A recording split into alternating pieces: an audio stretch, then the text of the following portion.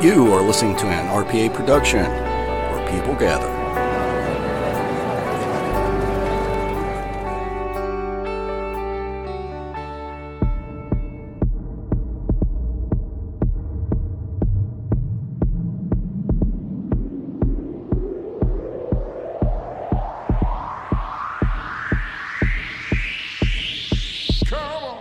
Ladies and gentlemen, RPA is proud to present Aaron's Horror Show with Aaron Frail.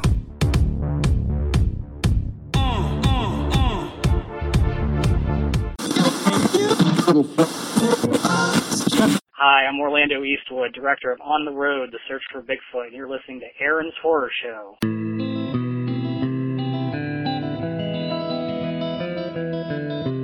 Welcome to Aaron's Horror Show. I'm your host, Aaron Frail. On Aaron's Horror Show, we're going to go ahead and read some horror fiction and talk about horror in all its forms, books, movies, you name it. If you want to go ahead and get a hold of the show, you can go ahead and contact Aaron's Horror Show at Gmail, or Aaron Horror Show on Twitter, or Aaron's Horror Show on Facebook. Thank you for listening and enjoy. Welcome to Aaron's Horror Show, and I'm your host, Aaron Frail. Tonight we have part 2 of my interview with Steve Silver.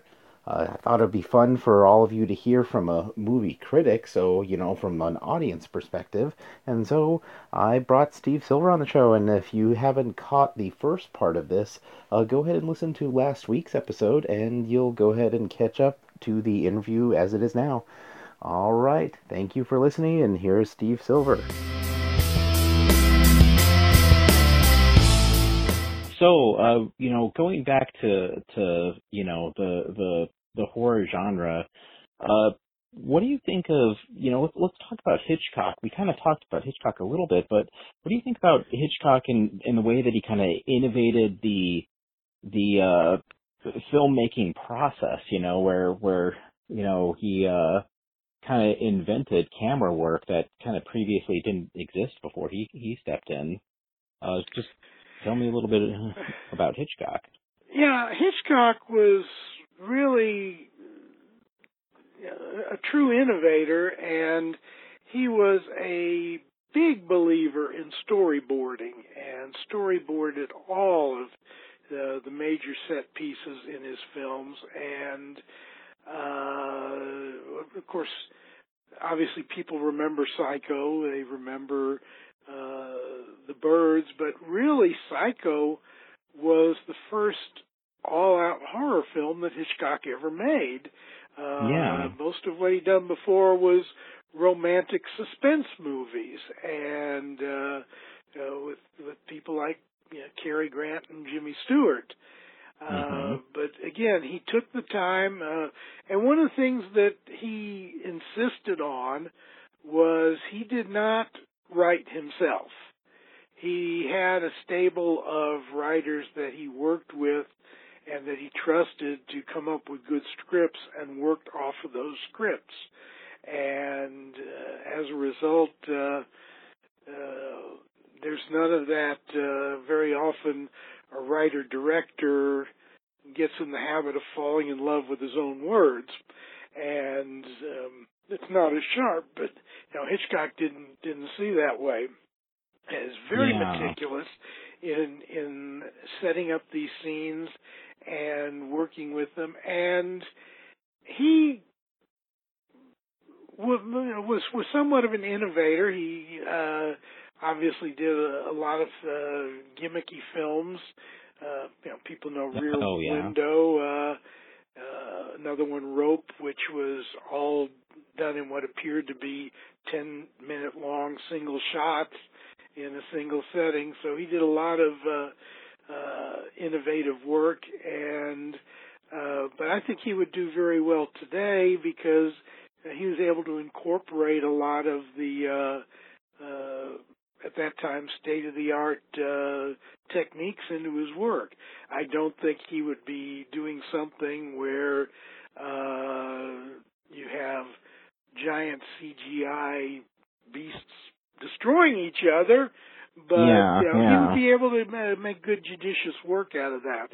And again, it's more of not a horror director as much as a suspense director, and that's largely what he did. If you see, some of the classic scenes of his, and see how they were made, like the scene where Cary Grant is on Mount Rushmore and Martin Landau is trying to stomp on his hands so he'll fall, and see shots showing them on the mock-ups of Mount Rushmore and how that was done, or the Saboteur where Norman Lloyd falls from the Statue of Liberty, and that was back in the 40s, and see how that was done. It's amazing what he was able to do with special effects that were nowhere near as advanced as what we have now. Mm-hmm. Oh, yeah. I mean, one thing that always struck me about Hitchcock is that he could make it feel like like you're right there in the thick of it, but not necessarily do what we have today, where they have basically any trick at their disposal through CGI. Like I felt like he could make it work, with what he had. Oh yeah, and that's what the best directors do that, and what I really admire are the ones that continue to do that and don't just in my view CGI is good, to to kind of fill things in and smooth things over. And one example was sometimes it wasn't, but in the original Fast and Furious, way back, which was one of the only ones that was somewhat based in reality, there's scenes where the characters are jumping onto big rigs and crawling along the side of big rigs and nearly falling off of big rigs. And they had some harnesses to hold them in place, which got edited out digitally, but it still looked like something that real people could be doing, unlike the more recent films in which the cars practically blast off into space. So yeah, the laws of physics do not seem to apply. and that's why again I mentioned The Thing. If you go back and see the making of and see the puppet work that went into that, and just how innovative it was, and I would stack that up against most of the CGI horror films from today in terms of effectiveness of the special effects, and all of that was miniatures and puppet work. Oh, I know. It's interesting because you don't get that sort of level of puppet work really much anymore, and I just remember a lot of the films that I grew up with, being a child of the 80s, I with Labyrinth and Dark Crystal and stuff like that, I just remember that being a really integral part of the film process, when you really just don't see the puppet work much anymore. Oh, and again, I think you really lose a lot, and one of the things that I am hoping, and I'm very upset at the Oscars for, as I'm sure you're aware, this year they have added a Best Popular Film category, which strikes me as kind of like the Gets Along Well with Others awards they used to give out in summer camp. Totally meaningless. And the one award they will not give out is a Best Stunt Work. And I think that's just a horrible shame that they don't recognize traditional stunt work, which made the last Mission Impossible movie so terrific, was realizing that all of that was, Tom Cruise and the other people actually doing that stuff. You get CGI, and it could look like, you know, you and I are fighting on top of an airplane, but in this case, you know, it was actually Cruise and the other stunt people doing all that stuff. Wow, yeah, no, I love it when I hear about that. One of the actors that I highly respect is Jackie Chan, because he one, did a lot of his own stunt work, but two, he had a work ethic that we just don't have here in the States. He you know, was kind of cut in Hong Kong films, where if you break a leg, it was sort of expected that you keep filming or you're cut from the show. And you know, when he would break a limb here in the States, he would be like, okay, let's continue the shot. And they'd be like, no, you got to take a few days off and go see a doctor. And he'd be like, this is amazing. You know, like he wasn't prepared for the level of healthcare that we have here, you know, which is kind of interesting. I think that you know, made him do what he did, you know. Well, yeah, and of course, even here, for a long time, stunt people were lucky to get Band-Aids put on broken limbs. You know, they went through a heck of a lot, didn't get a lot of credit for it.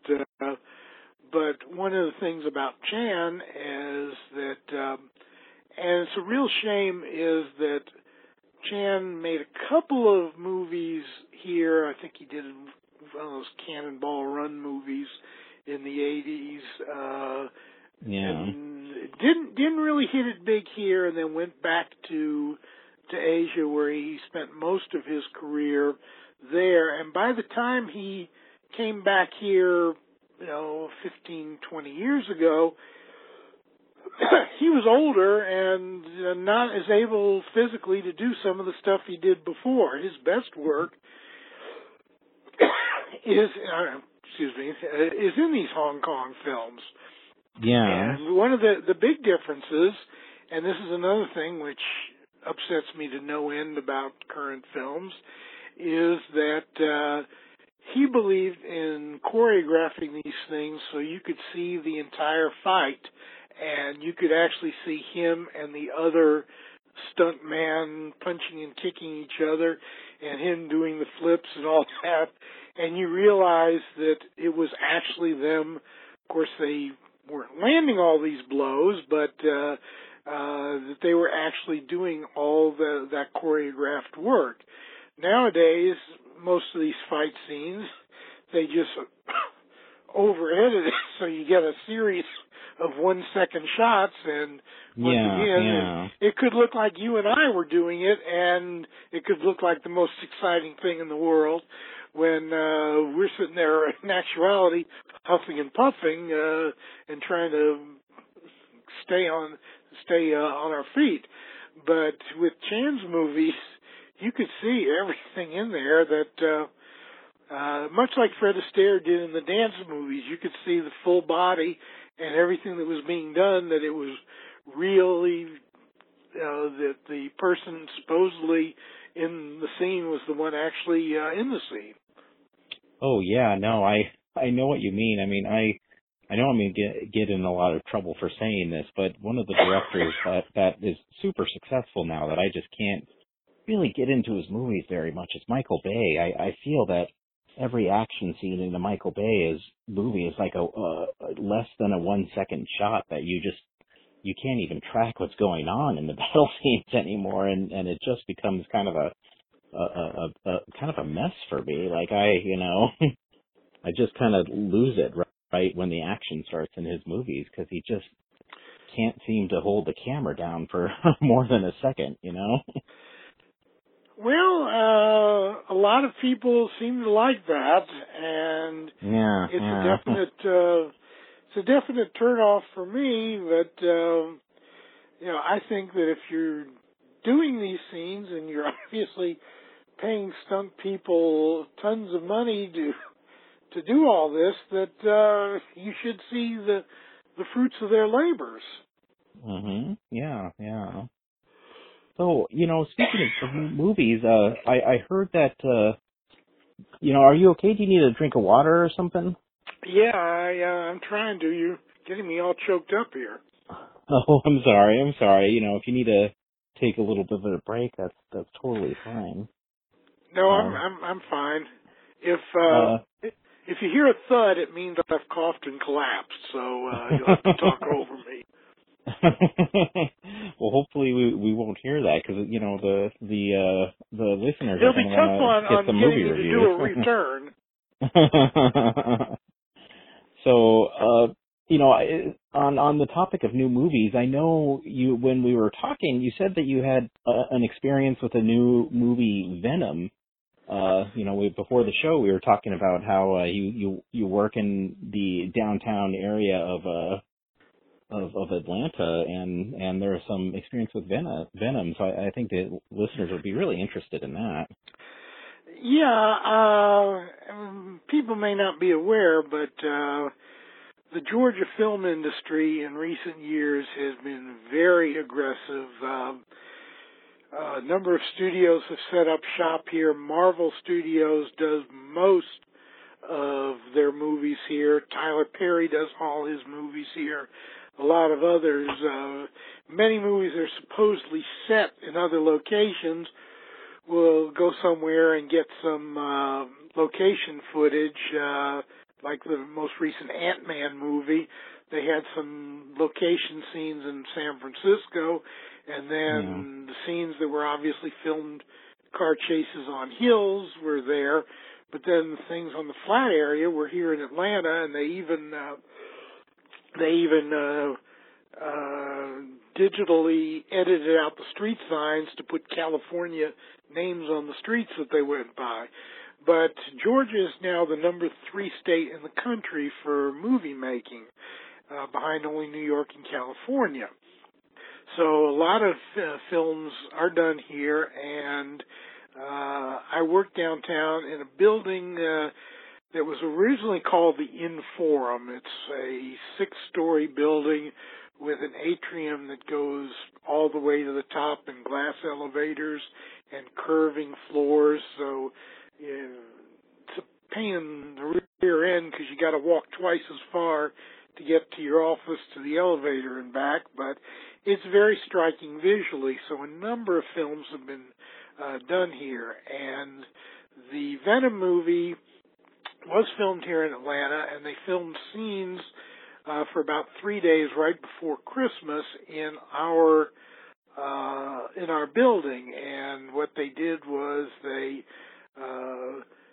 took the elevators and they covered up some of the elevators with futuristic-looking push buttons and a sign indicating this was supposedly the headquarters of this super secret villainous organization, and made it look very like futuristic offices. And there was a scene in the lobby where Riz Ahmed, who is one of the co-stars and plays an executive with this villainous group, was giving a press conference and talking about how wonderful his group was and all the wonderful things they were doing.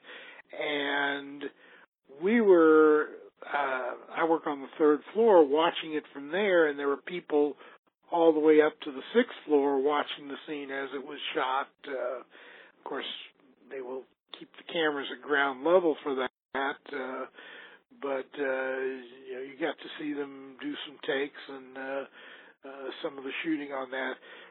Unfortunately for me, Tom Hardy was there filming some scenes, but poor me, I had to work during when that was going on, so I didn't get a chance to see that, but I kind of got a consolation prize on that. And it was like 3 days. A lot of it they did at night so that people would be out of the way and they could move around more freely, but they did a good bit of daytime shoots as well. And again, it's just one of many scenes. A lot of times I will watch a movie, and even if it's a bad movie, if I know it's filmed here, just try to guess where some of these shots take place. Oh yeah, no, I'm from Albuquerque originally, and that's another film town, and a lot of the Transformers and Terminator Salvation and stuff like that was filmed there more recently, and Breaking Bad, of course, that series, I kind of like look and go, oh look, I know that location. So, it looks like we're kind of running out of time here, but, go ahead and let the listeners know where they can find you. If they want to get a hold of you, if they want to go to your website, go ahead and let them know where they can find you. All right. Well, first let me say I really enjoy your having me on here, and I hope we've had fun, and I've certainly enjoyed it. It's been a blast.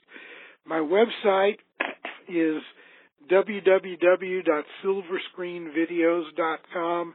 You can follow me on Facebook. It's Silver Screen Videos, SILVERSCREENVIDEOS. That's my Facebook page. My Twitter is, because you only have 15 characters on Twitter, is SILVERSCRVIDEOS. And follow me on Twitter. And I usually post links to all my reviews and comments and so forth, and try to keep things updated several times a week. So.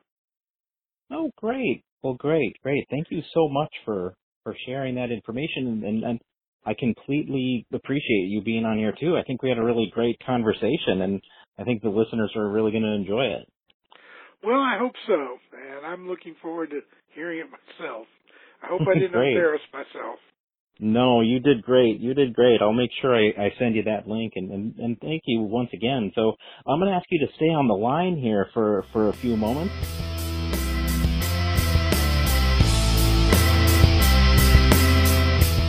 All right, that was Steve Silver. All right, Steve, if you're listening, thank you so much for coming on the show. If you are looking for more podcasts to listen to, we got podcasts for you. Real Paranormal Activity with Aaron Hunter is on Mondays. I'm on Tuesdays. Terry's Mysterious Moments with Terry from Texas is on Wednesdays. And Sandman's Lullaby with Patrick Sean Jones is on Thursdays. Thank you for listening, and have a good night.